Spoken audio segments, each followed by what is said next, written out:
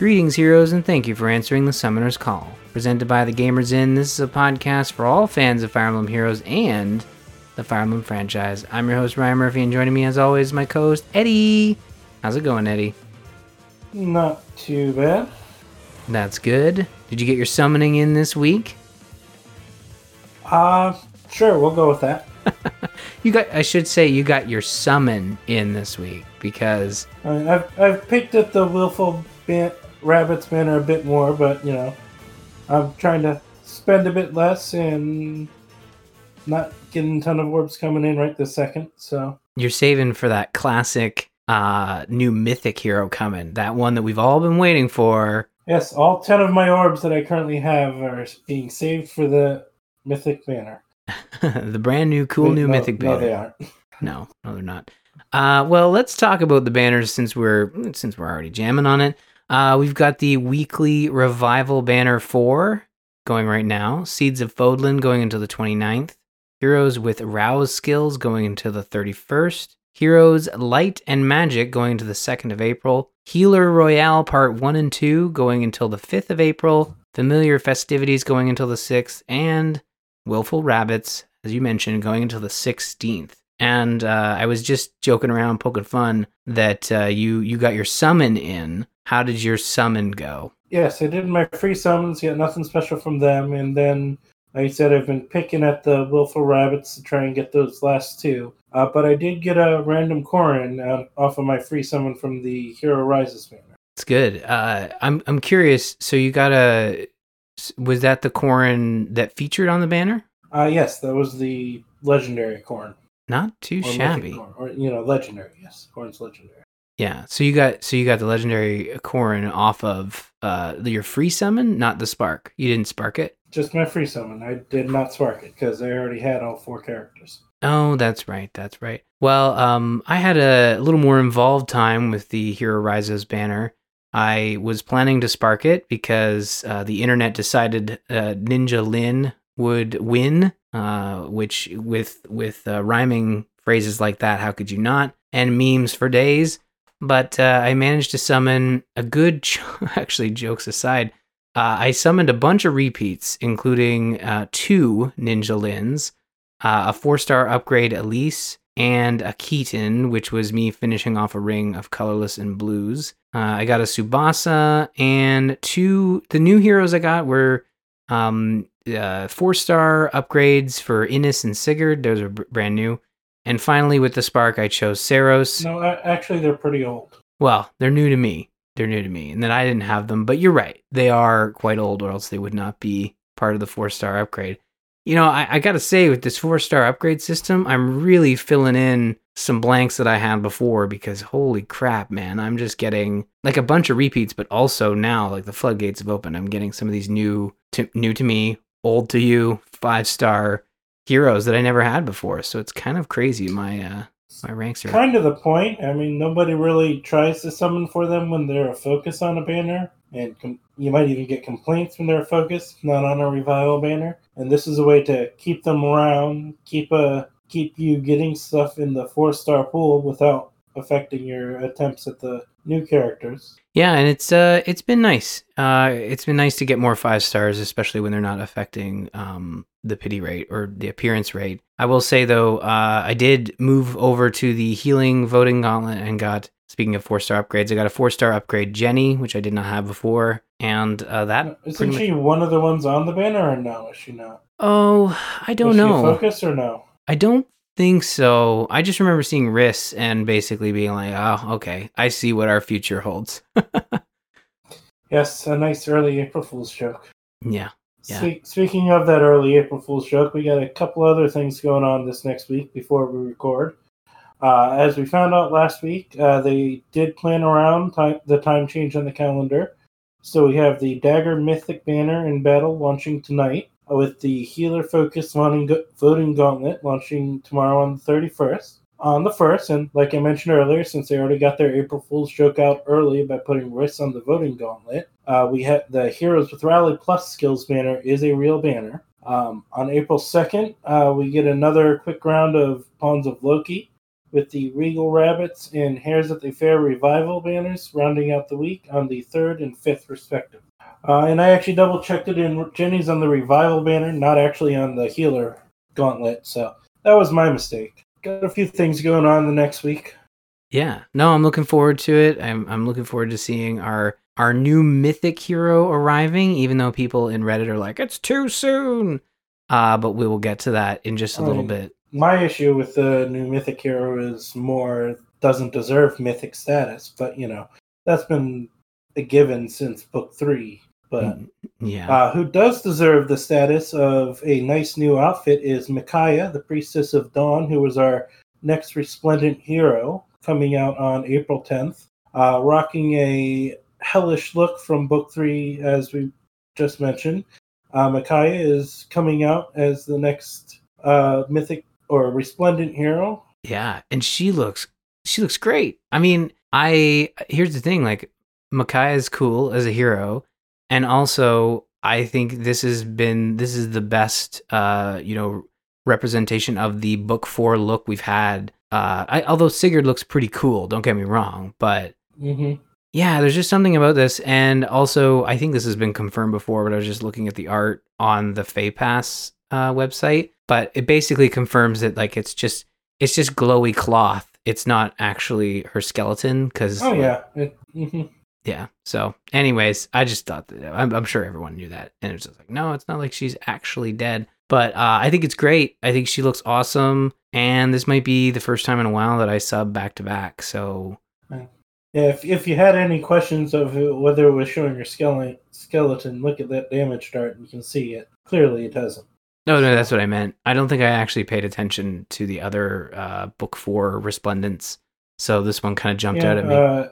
Book 3, but book 3. Robin did, and while he had the solid color to make it look like the other ones, I was pretty sure you couldn't see his bones through. Mm-hmm. So yeah, well, I'm looking forward to this one. April 10th will be here before you know it, and we'll have Micaiah resplendent version of Micaiah. And we've teased it long enough. Let's get into the mythic banner. That's why we're here. That's why we're recording a day late. We have our mythic banner, and this is it Dagger or is it Dogger? Because I want to say Dogger just because of the way you pronounce, fantasy stuff. And I don't know if I've actually heard it pronounced. Well, I don't know if anyone has said it, unless she said it in the video and I just forgot about it. But I was pronouncing it Dagger, personally. Okay. But well, Dagger will be here soon, and we'll be able to.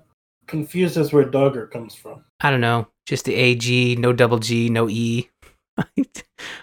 No reason. Just it. For some reason, it popped into my head. I have no idea why.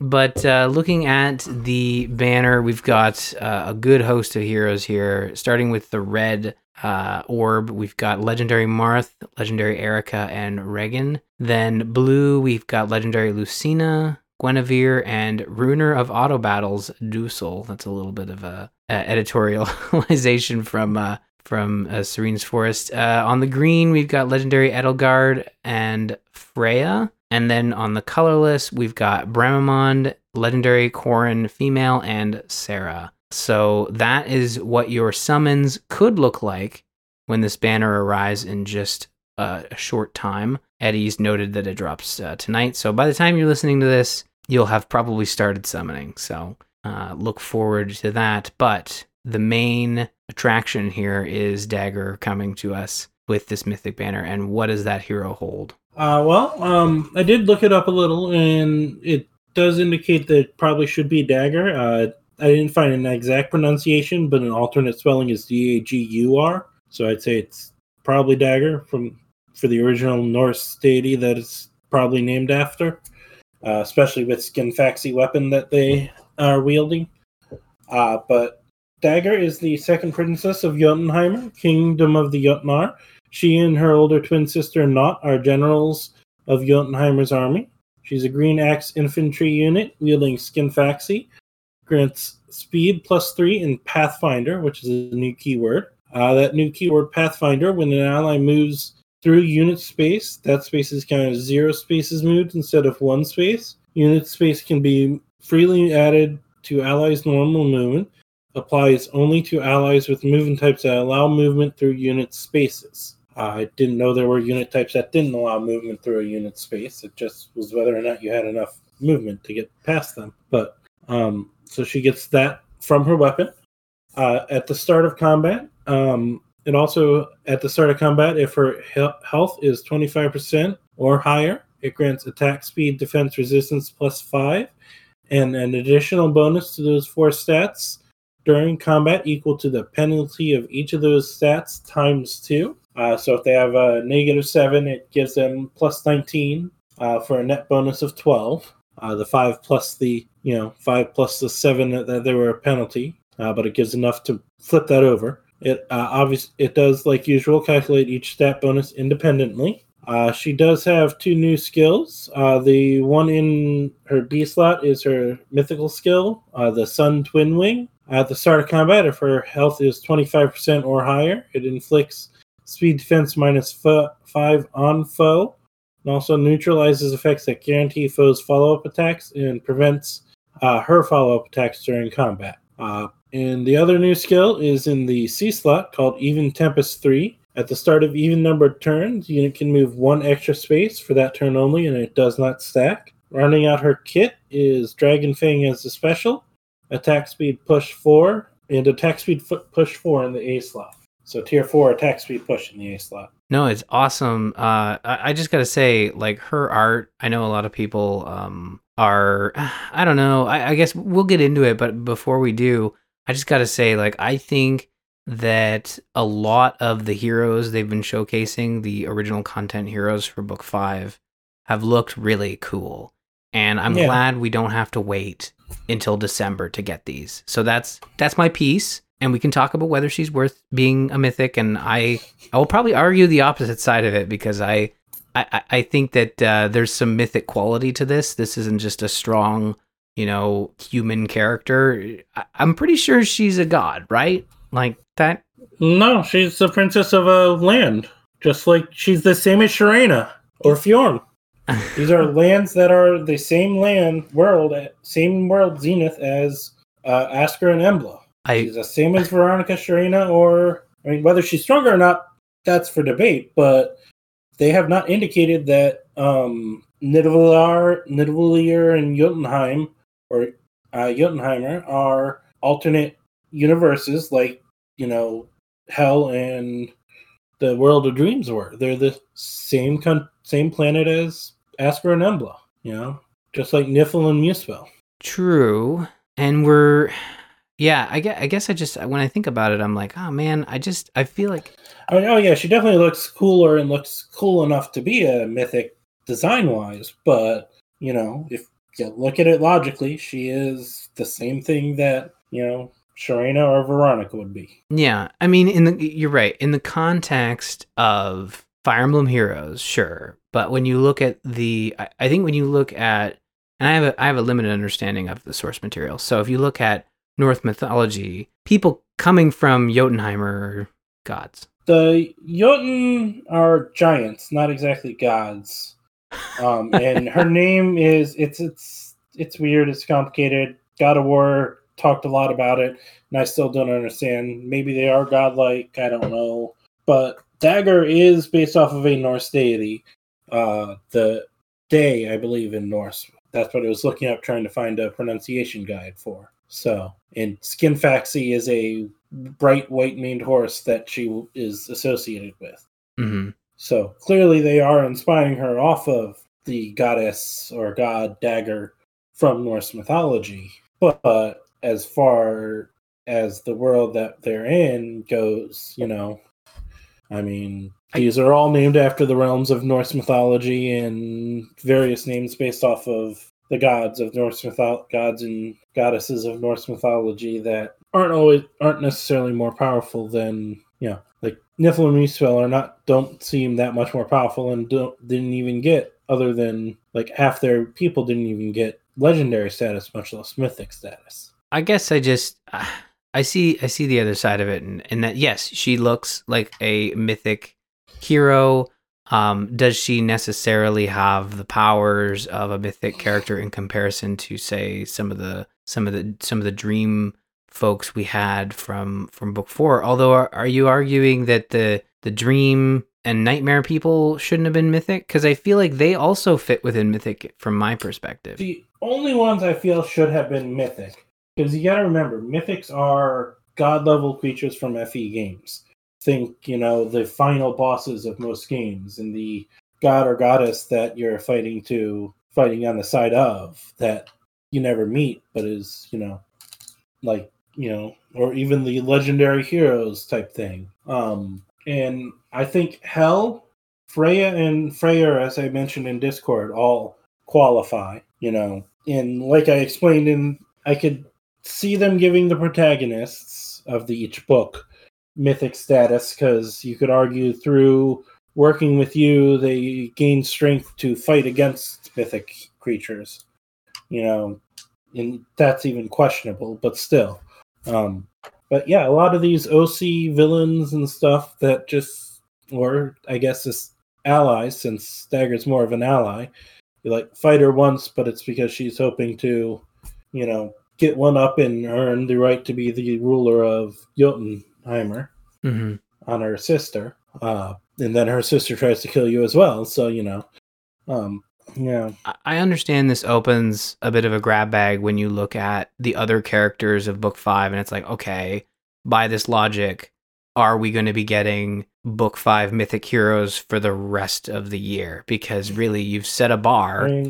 And at this point, it kind of almost feels like that might be all we're getting the rest of this year, because we've got, Fafnir, Oder, Not, her sister, Eitri. I don't know the power level of Eitri, so she might deserve mythic status. I'm not even sure.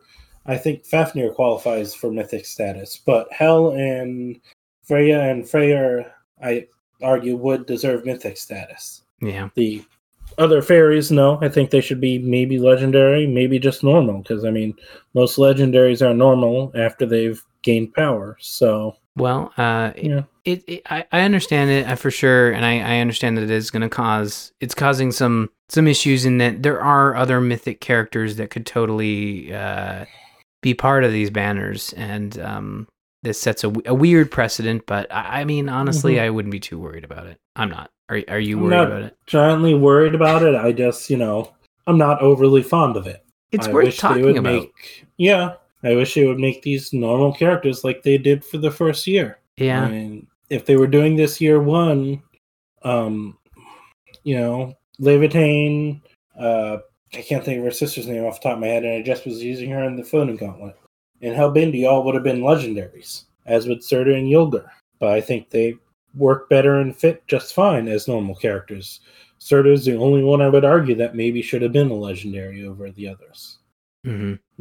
Yeah. Well, we'll see how the year goes, but I think you're right. It sets a bit of a weird precedent, and sure, we've gotten lots of mythic and legendary heroes, but it'll be interesting to see how they sort of parcel these guys out as we go forward, but we will continue to pay attention, and legendaries next month, so we'll see what they do. Ball is in your court, Intelligent Systems. Yep, and since, the banner isn't dropping till tonight, we don't know when they're returning or not, so...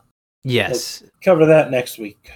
For sure, we shall do that. And that pretty much brings us to an end with Fire Emblem Heroes, but don't worry, we're not going anywhere just yet. We're going to open up the Outrealm Gate, and we're going to check in on Fire Emblem Three Houses as we continue our game club. We are doing Chapter 9, as well as a bunch of paralogs, so a little bit of a change of plans, but we saw a good opportunity to take a break from completing an entire chapter, and we are going to chat about Chapter 9 leading up to the dance competition and completing the dance competition. There's really not much there, but we did not do the story chapter battle, the story mission, but we are going to talk about some paralogs that we've been playing. But we will kick things off with Chapter 9. You had just said the name of the chapter, and I completely spaced on it. I don't think I've been writing them. What was the name of the chapter? You said it? The Cause of Sorrow. The Cause of Sorrow. It's my dancing is what the Cause of Sorrow is. Rhea... Yes. Yeah. Sure, we'll go with that. It's true. It's true. Not the traditional Fire Emblem Cause of Sorrow. Well, we haven't gotten to that part yet, so we have no idea. For all we know, this chapter just ended wonderfully. Nothing bad happened whatsoever. Yes, because if you've ever played a Fire Emblem game, you know that this is exactly how this chapter ended. Exactly. Okay. Rhea mentions a grand ball while Seteth gives Byleth their mission. Byleth is to investigate a chapel that students have been seen going into. You are to team up with Gerald, who will be with you after a mission of his own. Before this month's mission, we turn our attention to the dance competition. Byleth is instructed to select one student to represent their house at the competition. You have a chance to train your selection to give a boost of 5 charisma. Talking to Manuela will let you know that a charisma level of 13 is usually required to win the competition. Although, I'm not sure if that differs on your difficulty level. I've only played on normal, so I don't know if you've ever... Same here. Okay, so I didn't look that up. Normal, so I don't know if it changes. I highly doubt it would, because I think it's pretty much designed for you to win, so you can unlock the class, right? Yeah, I think you'd have to work hard to find someone with a charm less than 13. For sure. I definitely, I was worried, like, I haven't really been paying attention to this, and then I realized, like, 13's incredibly low. As long as you give everybody flowers and stuff, you'll be fine. For their birthdays. The dance competition occurs on the third weekend of the month, and the crown winner can now be the dancer class. I think I tried to write 2 sentences there, and I merged them in my head and wrote them down. So done that in the past, and one quick little correction about earlier. I think that we were being sent to investigate chapel because of reports of people, not necessarily students, being seen in the chapel. Oh, okay. Just rumors of people in movement or people in the chapel. Yeah, no, it's one of those things where for a school, like a monastery school, you'd think they'd have better security. Like, hey, there's random people being spotted going into here. There's a random dude coming in and killing everybody. We should probably look into that. And it's like, work on your security, guys. Like, I mean, I don't know. It just seems like there's a lot of breaches at this place. I don't know. Yeah. That's your response? Yeah? You're not at all concerned for the safety? What more do you want me to add? I don't know. Clearly their security is horrible. A student disappeared the previous year, and somehow they didn't tighten up security, so that Flame easily got kidnapped before, Well, I hope the gatekeeper's happy, because he's doing a terrible job. He's too busy winning popularity contests. Well, I mean, you could even argue that he might not be responsible fully for that, because, the kidnapping of Flame and where we found Monica was in a hole in a wall in one of the rooms of the teachers. So true. They got holes all over the place. He's not hole keeper, he's gatekeeper.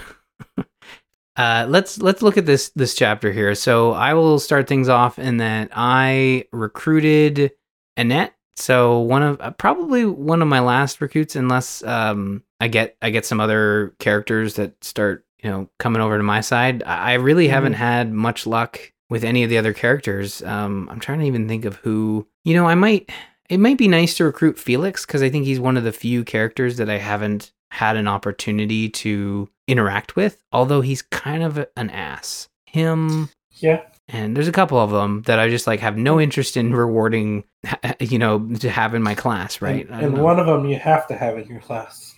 Yes, Lawrence, and we'll talk a little bit about him later, and he does not improve. But yeah, I had no one to recruit because I already recruited everyone. Yeah, I think Eloise, Seteth are the only 2 that I have yet to potentially recruit, and you cannot recruit them yet. Right. Yeah, I don't have obviously I don't have those guys yet. I am curious, for your dancer, who did you end up going with? Who did you put forward? I sent Dorothea. She kind of already sort of fits it, and she's kind of a backup character for me. I usually have her as an adjutant when I'm going into maps, because, I can only have 10 or 11 characters at a time, and Byleth and Claude take up 2 of those slots. So she's kind of one that I'll be bringing in as I can bring in 11, 12, 13. I think a couple later maps allow that. And since I chose her because Dancer kind of locks them into that class. Otherwise, it's like, why'd you even train them in that? Mm-hmm. So I figured that's a good choice because Dancer can use magic, and she's a strong magic character. So Yeah, well, Dorothea was my dancer when I was playing as the Black Eagles. So she was awesome as a dancer, and she rocked it. But this time around, for me, I wanted to choose a different hero, and also a difference this time around is I didn't recruit anybody in my first playthrough, and in this playthrough, I've basically recruited everyone that's kind of interested me as a character, or has not been a character I had previous. I think I can pretty much. I don't know. There's not much left. I think there's a couple characters that I kind of want to recruit, but I haven't had a chance to. But I chose Marion for my dance competition, and she no doubt cursed me when I chose her, because she's the character who she's always apologizing. She wants nothing to do with social interactions. But I figured I would go with the 90s trope where I put the silent. We picked the silent shy girl to be in the dance competition, and then she wins in a landslide. And there's like a 90s montage with what band would play? Sum 41. I don't know. Name a 90s band, Eddie. You were in the 90s with me. I was, but I don't remember bands off the top of my head. Avril Lavigne. Some songs like that, Sum 41 is not the one I would have picked out of the top of my head for sappy rom-com. But, that's true. I'm Canadian, and that's the reason they came to mind. Yeah. Who else? Is Bryan Adams someone you could consider, like 90s Bryan Adams? I don't know. I guess early 90s. I think of him more 80s. Okay. That old Kevin Costner Robin Hood movie. Oh, really? Okay, maybe. Yeah. Anyway, Garth Maybe Brooks. he was more 90s than I'm thinking, but I have no idea. Wasn't the type of music I was listening to. Who's 90s. The guy who sang "Achy Breaky Heart"? Miley Cyrus's dad. Yeah, Billy Ray. Yeah, him.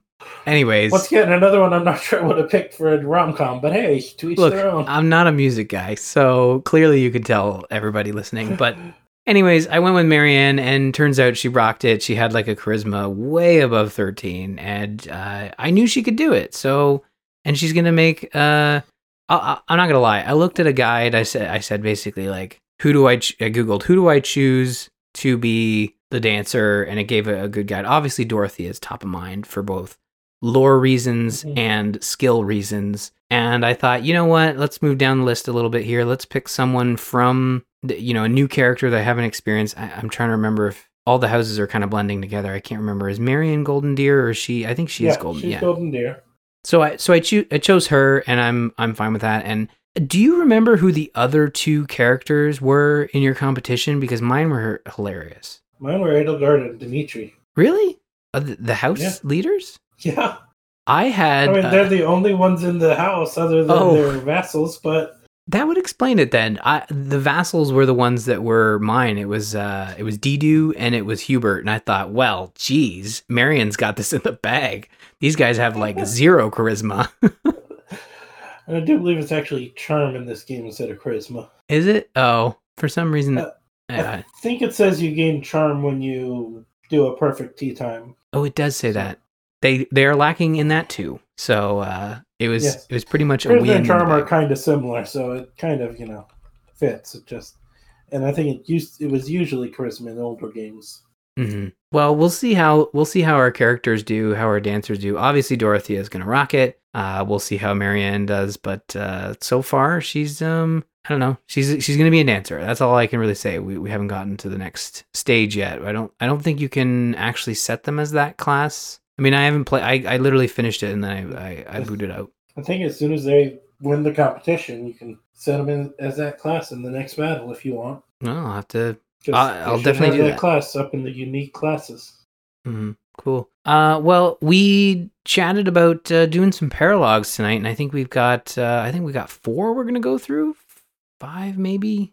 Anyways, we're gonna go through. At the start of this month, and when I was exploring, I had been hoarding fishing lures throughout the weeks, throughout the months, and I maxed out my whatchamacallit. Oh, your professor level? Professor level.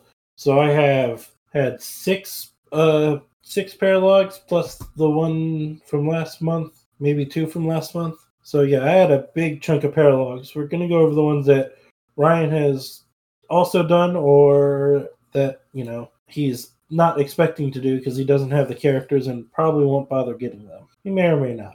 Maybe. We'll see.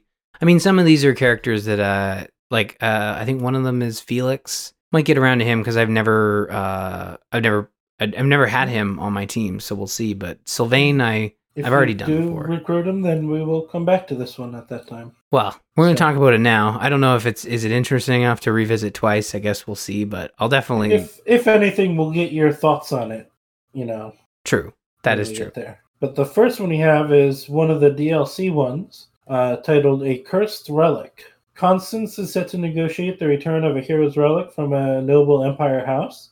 Yuri, who is read up on the rumors of the relic, decides to go with her, and Constance insists Byleth joining as well. Upon reaching the Duke, we find him under attack by a mysterious group who manages to turn random thieves into divine beasts. After defeating them while chatting in the sun, so Constance is in her meek state, Duke Gert states that he is surprised at all what happened to her family has taken on Constance, and that he owed her parents a debt and wants to repay it. As part of that repayment, he rewards you for your help by giving you a gauntlet tied to the crest of Oban, which was in Dagda and given as a sign of friendship, but given to the Empire as a sign of friendship with Dagda. Upon returning to the monastery, Yuri requests that you let him use the relic since he has a compatible crest.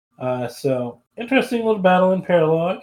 It was kind of nice to see what the relic looked like since it's one that's an accessory, and so it doesn't really show up on the character. Or if it does, I never noticed it, and we never saw a picture of it in Cindered Shadows. Yeah, I didn't really pay much attention to the actual hero's relic, but I will say this with this map. Yeah, it's one that kind of makes you gotta really pay attention to your terrain, because I ended up having a third of my army kind of get stuck moving through the hedges on the far right side of the map. It was really annoying. Like they didn't do anything in the battle. They were basically out of it. I think I had like 4 or 5 units go in that hedge maze. You only sent like 1 or 2 units up in that hedge maze. Most of the rest around the other side. But yeah, this is one of those maps they reuse, and it seems different when you look at it from a different angle. But it has that little side with a bunch of hedges that'll really slow your units down.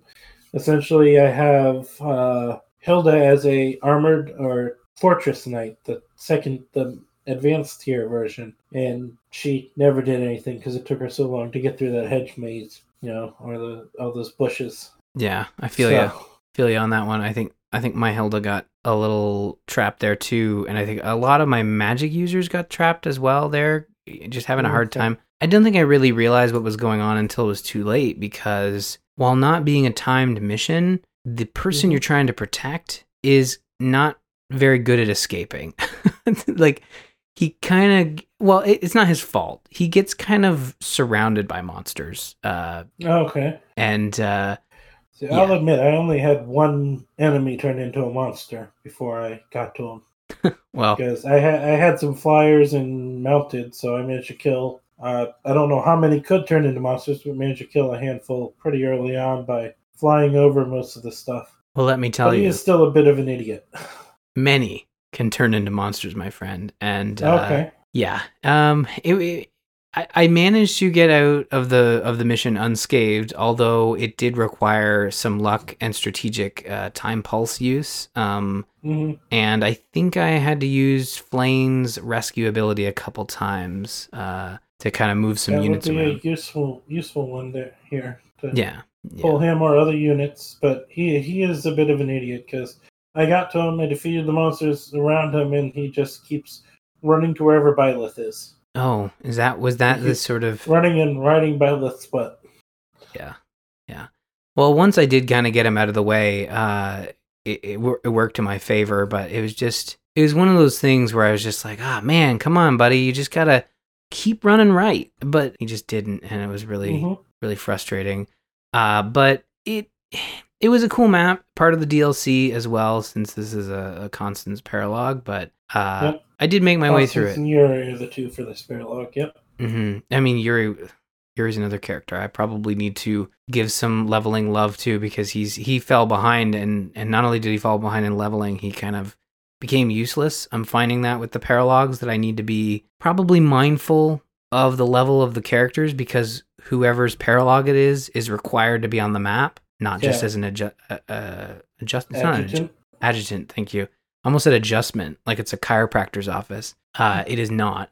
But yeah, Yuri was sorely underleveled, and he nearly bit the dust because of it, which obviously failed him. I think maybe he did die a couple times. That would explain the failed missions. But yeah, it's a fun one. It's one of the better. I mean, you said there's a reused map. Do you recall like what it's reused from? Is it just another main game chapter, or was it a DLC map? I can't remember. It's one of the ones I've done a ton of times in the free battle for the Empire. They use just the side with the 3 bridges and, down to that little area where Myson was hiding, the boss of the level. But I think you encounter in a couple other paralogs. I don't think I've encountered another paralog yet, but I think a couple other paralogs in the game you encounter it. So I think it's been there since the beginning. It just, Well, let's move into the next one, which is Land of the Golden Deer. And we're basically going to start with Acheron, a young lord with a bit of power, is causing trouble and not worthy Lord Gloucester's... Gloucester. We had this, did we not? I feel like we've had this conversation. Gloucester's... That was Leicester, but, it's another one that looks like it should be completely different than how it's actually pronounced. Yeah. So Lord Glucose notices... So... Lord Gloucester's notice, so he sends Lawrence to go deal with him since he cannot be ignored. Lawrence requests Byleth come assist him. After the battle for how he managed to handle the situation, Lawrence's father gives Lysithia's hero's relic. I mean, no, Lawrence has no use for a staff that boosts his magic range. Aha. It's the Thyrsus, the staff of the Crest of Gloucester, that boosts your magic range by 2 and sometimes halves the damage you take. So I usually give it to Lysithia. I'm actually probably going to look into buying, if I don't have it, buying the dragon sign and giving it to someone else, maybe. But it is kind of useless to Lawrence. Yeah. I mean, you can build him as a mage, but he really doesn't have a good enough magic strength to be worthy as a mage. Well, I'll say this. This paralog did not change my opinion on Lawrence, although Lawrence seemed somewhat tolerable in this paralog. He was a little more reined in, but that could have been just because the bad guy was just so much worse. Like, really, really bad. Like, just terrible type person. But if this makes me feel any more warm towards Lawrence than before, it's more just comparing him to his father over him. Mm-hmm. This young upstart lord who has a bit of land and that gives him power and is deciding to, make a border dispute, causing trouble for the people that are under his protection, under Lord Gloucester's protection, but they're not worth his time.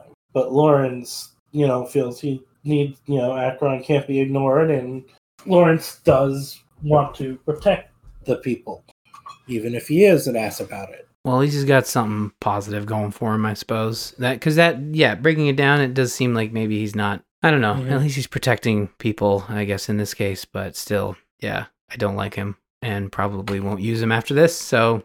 Well, if we got Lysithia, so you can give her the staff, because her special circumstances, she has the Crest of Gloucester, as well as her other crests, so she can use it. Well, I will do that, and I will make a note to do so, so... let's move into the next paralog. Let's jam over to Sylvain. So, the next paralog is the Forgotten. Sylvain comes to you asking for help after his father has asked him to return alone to deal with the bandits from Miklin's group still roaming around the countryside and causing trouble in their area. Upon arriving, you find a group in the center with items that they will drop when you defeat them, but if you try to get too close to them, they'll bolt one of four exits guarded by bandits standing on stronghold spaces. So if you pay attention to the dialogue, you can head for those strongholds, beat the thieves on them, and close off routes that the thieves can run to once they start bolting. I don't know if they have a timed released before they start bolting, where you just have to get too close to them. So you can kind of turn the map in your favor. Upon finishing, Sylvain Father commends him and gives him the Lance of Ruin, since he has proved himself worthy in his father's eyes. So nice little map, bunch of extra things you can grab from the thieves in the center. Managed to beat them all. I sent people out, took out the 4 strongholds early on, and prevented them, to limit the amount of way they could escape. They even had me a little worried there because they started running for what looked like a gate in the wall that I'm like, that doesn't look usable, but I'm going to send a character up there just in case. Did someone paint like a gate on the wall and be like, they'll fall for this? It's a walled town. There's a gate at the top there. But it wasn't one of the spaces highlighted that they could escape from. But since they had shut off 3 of the 4 spaces, I wondered, well, is that like a hidden one that they can sneak out of? So I flew past them all to guard that. But so they didn't Looney Tunes it, is what you're saying? Yep, they did not. Well, I do remember. Most of the time, they didn't even bother attacking me when they got up to me. Right. I do remember this one because obviously Sylvain was Sylvain was a part of my crew in my first playthrough, and I remember this paralogue. And just curious, like the hero's relic you get at the very end, is that the same one that turned Sylvain's brother into a monster? Yes. Am I remembering that correctly? Yes, that is the same one. Well, that's a tough one. Which is why Sylvain is more than happy to let you decide what to do with it, because he's got rough memories. Even if it's not a worry for him to have to worry about, because he has the crest needed to use it.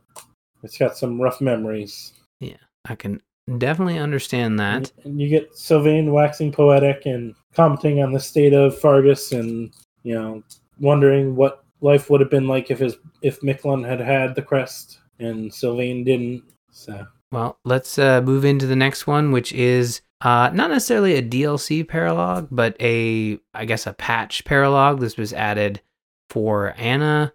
So this is Anna's paralogue, The Secret Merchant. You walk upon. I believe if you're doing the what's her name, Edelgard route, you might have the Death Knight join you on this one. Well, that might be a different one. I don't know. It felt familiar, like one I had done with Anna and Yuritsa and Crimson Flower, but yeah, that's not item. I have no idea, because like this one. So this one very much seems like directly related to, we're adding Anna to the game, and yeah, I think this was a free one that came with the free edition of Anna. Yeah, or no, maybe Anna was a paid edition, but either way, she was added. It was added with her.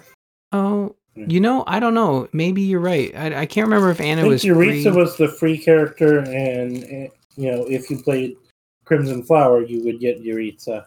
If you played any other route, you would still. If you had the season pass, it wasn't. I don't think it was one of the waves, or maybe it was. You could recruit Anna. I think Anna requires the season pass. I could be misremembering. I think you're right. I think it does require the season pass. So this might be one of the waves of DLC, like a new character that they added. But you're right. I believe Yuritsa was free. So yeah, that would probably check out, considering. I don't know what kind of content Yuritsa adds, because I've not come across him again yet. Will we come across him in part 2? Is that where he pops back up? I think we'll fight him at least once more, but I think you do encounter him in part 2. Because like I remember in my original playthrough, he disappears. Like he never comes back in Crimson Flower. I think before they added him as a playable character in Crimson Flower, you do fight him in part 2. On the Blue Lion and Golden Deer route. Oh, okay. But because I was going to say, I don't remember him at all after. Well, you theoretically wouldn't fight him because he was working for Edelgard. Oh, was he? Since you sided with her, why would you be fighting him? He's on your side. Well, I mean, let's leave Yuritsa for another day. But yeah, you're right. Why would he be popular? Let's talk about Anna. You walk upon Anna worrying over something. Turns out she has been offered a potentially good deal, but has to upfront the cost for the expedition, but will get half of what is recovered. She decides to have you help and take the deal. Upon completion of the excavation, Palardo the merchant, who brought the deal to Anna, tries to double-cross her by taking all the treasure in order to determine the value before splitting it, which is obviously a ploy. After defeating him, Anna plans to report his behavior to make sure he gets properly punished for his behavior, probably from some merchant's guild. But this was a really cool paralogue. It gave you the countdown. You had a limited amount of turns, because essentially what is happening in the background is Palardo is saying like, hey, let's get this thing loaded onto the wagons. I think the timeline is like how long it'll take the wagons to get there. So something like that, yeah. Similar, yeah. And all the named characters on the map are holding on to what is essentially a piece of the treasure. Most of it's I think they're called booleans that you can sell, and they're various sizes. So every time you defeat one of them, and sometimes when you defeat named ones or certain characters, you'll get some text, some VO from Palardo as he's like reacting. But I took them all out. Like that's sort of the goal, is to take everybody out on the map, so you get all of the loot, and you have to take out every single person, even the reinforcements, to end the map. But it wasn't. I only got one batch of reinforcements before I managed to beat up everyone. But well, there you go. You're just you are a professional at this point. I'm sure your characters could easily steamroll these folks. Yeah, I mean, that is the side effect of me doing all this crazy leveling their skills up, is that they're way overpowered for all this. I mean, these are recommended level 13, 15, and most of my characters are 28 to 30. So, oh my god, that's crazy. Can you increase the difficulty level to make it a little more? Once you start, you cannot change the difficulty level. I was gonna say, yeah. But if I increase the difficulty level, I couldn't do what I'm doing. So true. Well, that was a fun one. That paralogue is really cool. It's definitely one of, I think all the DLC, all the additional paralogues they've added have been really neat, and kind of have focused on these other characters. And I think the Anna one was really well. I really liked it. We're gonna close out tonight with one last paralogue, and this is Felix's. Yes, true chivalry. Felix's paralogue. Felix come to you, asking you to help him, as his father has asked him to come home to help deal with bandits in their territory. You arrive to find Felix's father and some kingdom soldiers fighting the bandits, and join them. What you don't see on the map when you're prepping it, which is when I typed up that part of it, is there's also a bunch of villagers that you need to try and protect and get to a exit on the map. After battle, while discussing with his father, Felix loses his temper and storms off. Afterwards, his father chats with you about his other son, Glenn, and Felix, and his attitude since Glenn's death. You do also get a bonus based on how many of those villagers that were on the map you save. So, and here you get Felix's Hero's Relic, which is another item similar to the Fetters of Dromi that Yuri gets, which it's a shield, so it's not something you see very often. I think you can actually see it on him when he's wielding it, but not very often. Yeah, this is, so Felix being Blue Lions, right? This isn't again, it's one of the few characters I feel like he's not necessarily a but he has a personality to him that's just like, well, fine, if you don't want to even meet me halfway, then I'm not even gonna bother. Like, I don't know, there's something, he's He's cold, he's terse, and he's got it's hard to really, I'm trying to think of the right word, but it's kind of it's not exactly doomsday view, but it's he's got a rough view of the world, essentially, because of what happened and how he feels about it. He constantly calls Dimitri a bore, and Dudu his lapdog, as you saw in the Forging Bonds. And yet there's something to him that he kind of sees deep into things, if that makes sense. Yeah. Because of the damage Dimitri has from the tragedy of Duscur, and the way Dudu behaves, calling them a boar and a lapdog is not entirely wrong. There could be politer ways to say it, but Yeah, for sure. I think, based on our conversations and based on what we've learned, I think I might need to start looking at Felix as a character to bring on board. Now, is he a swordsman, or what's his sword is his primary weapon skill that you need to boost for him. Well, yeah, I'll have to. I actually, that's probably one of the few skills that Byleth can really excel at. I'll have to take a closer look at it, but it sounds like a neat character worth exploring a little further. While doing this playthrough with the paralogs and stuff. I know I'm running out of time. I'm gonna have to work on that, but yeah. There's a couple other that we have. There's Raphael and Ignatz is one that we'll have to do at some point. Manuel and Animan. There's one that just popped up during month 9 with Catherine and Ash. There's still the one with Shamir and Eloise. I've been holding off on doing that one until I can recruit Eloise, or until it's about to expire. I think I had a new one pop up this month, so still got a few more. Indeed. Yeah, I'll probably, I think I have most of those on my list, so I'll be doing those for next week, and we will be back talking about paralogs on the next episode of Summoner's Call, because that brings us pretty much to the end. I'll probably wrap up Chapter 9 while we're at it too, but... I was just about to say that, yeah. We will be wrapping up Chapter 9 too, and I guess if we're going to do more paralogs and I'm going to play them, I'm going to have to dip into Chapter 10. So we'll figure it out, but right where we're at, it's a good time to kind of move forward. We'll finish Chapter 9. I'll have a couple more paralogs to talk about. And Game Club marches on. So that is going to do it for this episode of Summoner's Call. If you want to find more episodes, you can go to gamersinpodcast.com/Faye. You can email the show, faye@gamersinpodcast.com. Let us know how you're doing in your game club run of Three Houses. If you want to chat with Eddie and I, you can go over to the Gamers In Discord by going to bit.ly/TGI Discord, a really hoppin' place there at the Fire Emblem channel.